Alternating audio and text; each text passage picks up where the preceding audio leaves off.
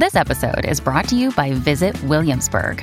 In Williamsburg, Virginia, there's never too much of a good thing. Whether you're a foodie, a golfer, a history buff, a shopaholic, an outdoor enthusiast, or a thrill seeker, you'll find what you came for here and more.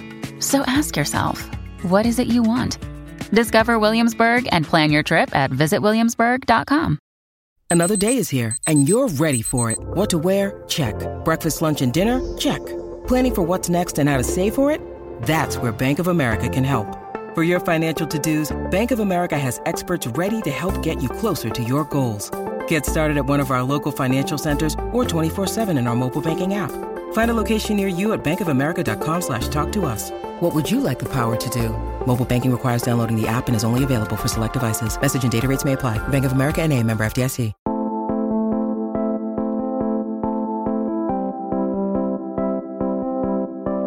Welcome to Micro, a podcast for short but powerful writing. I'm your host, Drew Hawkins.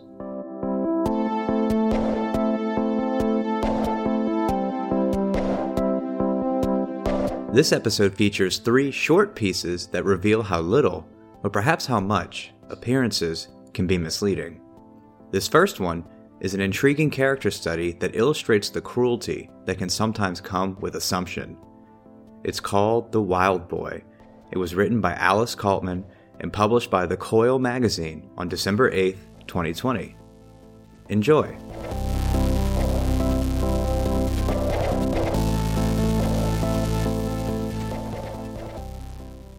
The Wild Boy. He came to the East 72nd Street playground with a toy grenade. It was the most wonderful thing we'd ever seen, a treasure that lived in our memories all these years later. The kind of toy none of us would have been allowed to own, much less bring to Central Park. The boy walked over to us where we busied ourselves poking sticks in anthills.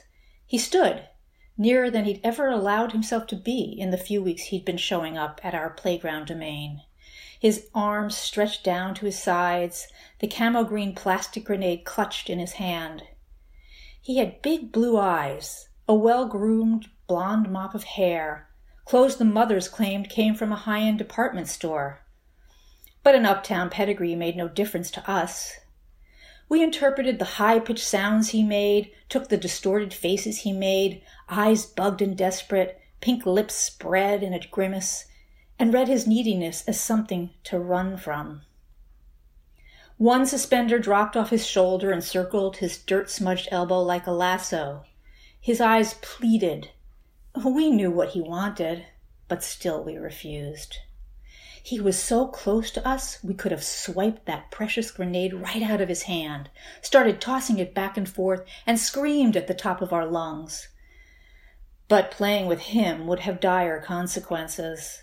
We might catch what he had, might release a fury beyond our control. We never asked him his name, and we never asked him to play. We called him the Wild Boy. He was something feral and dangerous that might not even know he was really just a boy. He usually wandered in aimless circles, a restless creature. Often the Wild Boy howled, grubby chin lifted skyward, at what we supposed was an imaginary moon. He had no nanny or mother hovering on the sidelines like the rest of us, each with our own exasperated woman ready to huff over and break up tussles or wipe noses, handkerchiefs at the ready. He never talked. On occasion he grunted or emitted a harrowing screech that set the women shaking their heads, giving us kids an excuse to circle our index fingers by our temples, to whisper, loony, cuckoo, demented, deranged. The day he brought the grenade, he stood in that rigid, awful pose for a long, long time, as long as we can remember, a lifetime it seemed. We weren't ready for this steadiness, this conviction. His stillness made us twitchy. If we stared too long, it might unleash our dormant needs to bleat and beat our own narrow little chests, to show our outrage in unforeseeable ways. Instead, we searched each other's faces for clues and found ignorance. We went back to poking holes with twigs, already making heartless mistakes, already ostracizing the ones we feared. future movers and shakers of our generation. Massacring bug colonies, waiting for real things to destroy.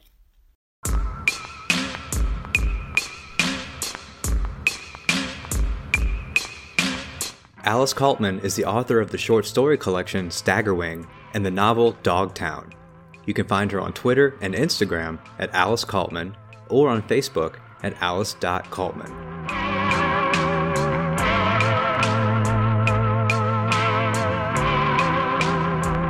This next one was a finalist for the Lascaux Prize and was nominated for Best Small Fictions. It's called Crashing. It was written by Ali C. Hall and published by the Lascaux Review on November 25th, 2020. Please enjoy.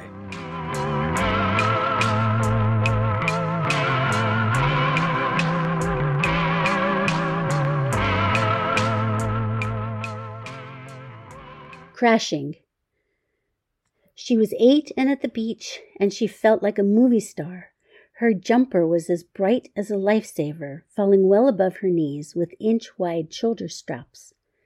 She played catch with her sister, but she was the movie star. Her straps slid pleasantly back and forth as she dove for the ball. Before going to the beach, they bought it at the drugstore, the ball, along with things like her father's film and the juicy fruit gum that would slide out of the pack and to the bottom of her mother's purse.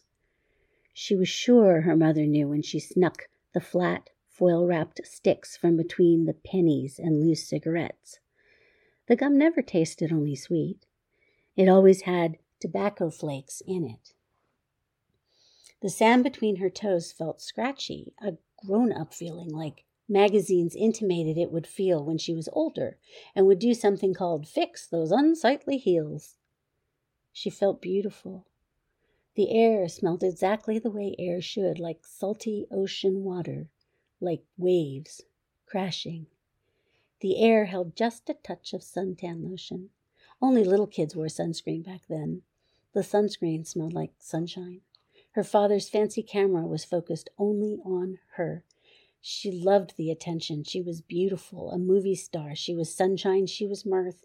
She was everything they wanted her to be. Her shoulder straps had a round button on them, a big, round button. A button. On her 36th birthday, he called. That was when she let it in, what he would do with the pictures once he developed them, would do to his body. And then her hands would tremble when she brought back the button and the ocean water and those waves crashing.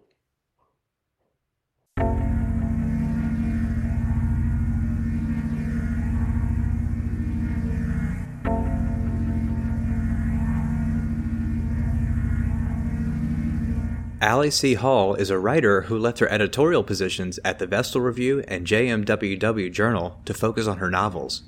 You can find her on Twitter at Ali C. Hall1, on Facebook at Ali C. Hall Writer, or on her website at alihall.wordpress.com.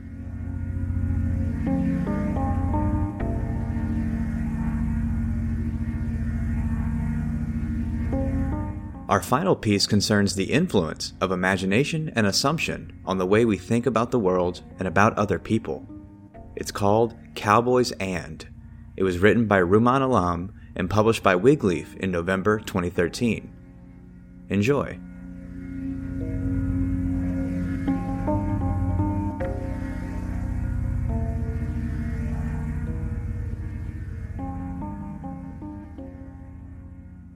Cowboys And. When I was 11, we went on a family vacation to some place where only Spanish is spoken. Not California, ha ha ha. And an old man stopped me on the street and jabbered at me in the language, which I could not understand. I stared up at him, panicked, and managed only no comprende, which is grammatically incorrect, but something I'd heard in the movies. He laughed and picked me up, right off of the street, kissing my cheeks. That's something you can't get away with in this country, picking strange children up off the sidewalk and kissing them. I guess he took me for Mexican, Peruvian, Cuban, some modern descendant of the ancient Maya, with my brown skin, my thin wrists, my brown eyes behind the thick lenses of my glasses. Once, at a party, I was stuck talking to precisely the sort of person one fears encountering at a party. Knowing no one else there, she clung to me with impressive persistence, despite the fact that I'm not actually all that friendly, and she peppered me with questions to which there was no real answer. In addition to wanting to know how I was acquainted with our hosts, what I did for a living, my thoughts on the prospects for the coming presidential election, where I did my grocery shopping, my favorite of our neighborhood's Mexican restaurants, she wanted to know something else. "What are you?" she asked, stroking my arm as you would a cat or a bolt of fabric you meant to buy. "I mean, what are you?" Dylan was a boy I knew in college, a very tall, very handsome boy. His eyes were the precise blue of water in a quarry and obscured by long lashes that made you think of paintbrushes. Every girl I knew was in love with him. Dylan wore his long hair in dreadlocks, an affectation I hated in white kids.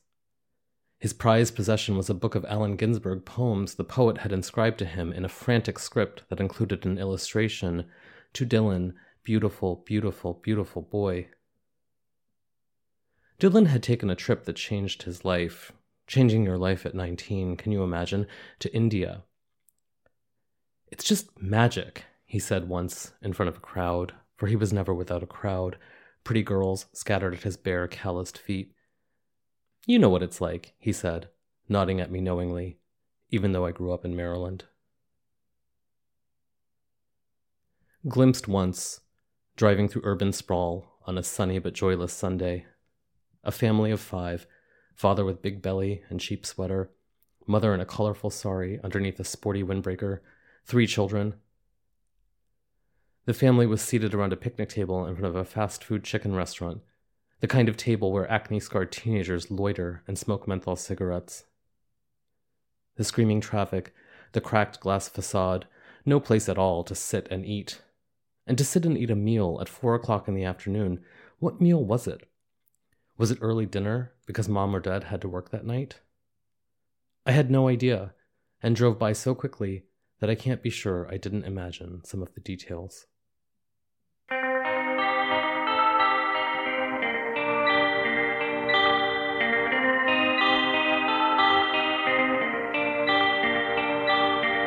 Rumaan Alam is the author of the novels Rich and Pretty, That Kind of Mother, and Leave the World Behind. You can find him on Twitter at Rumaan, on Instagram at Rumaan Alam, or on his website at rumaanalam.com. Micro is edited and curated by Dylan Evers and produced and hosted by me, Drew Hawkins. Original music is by Matt Ordez. You can find all of the information about this episode's writers, their featured work, and the publications where they were published in the show notes. Subscribe to the show and check out some of our other episodes on Spotify, iTunes, Google Podcasts, or wherever you listen to podcasts. You can also always find our shows at micropodcast.org, and you can follow us on Twitter, Facebook, and Instagram at Podcast Micro. Thanks for listening.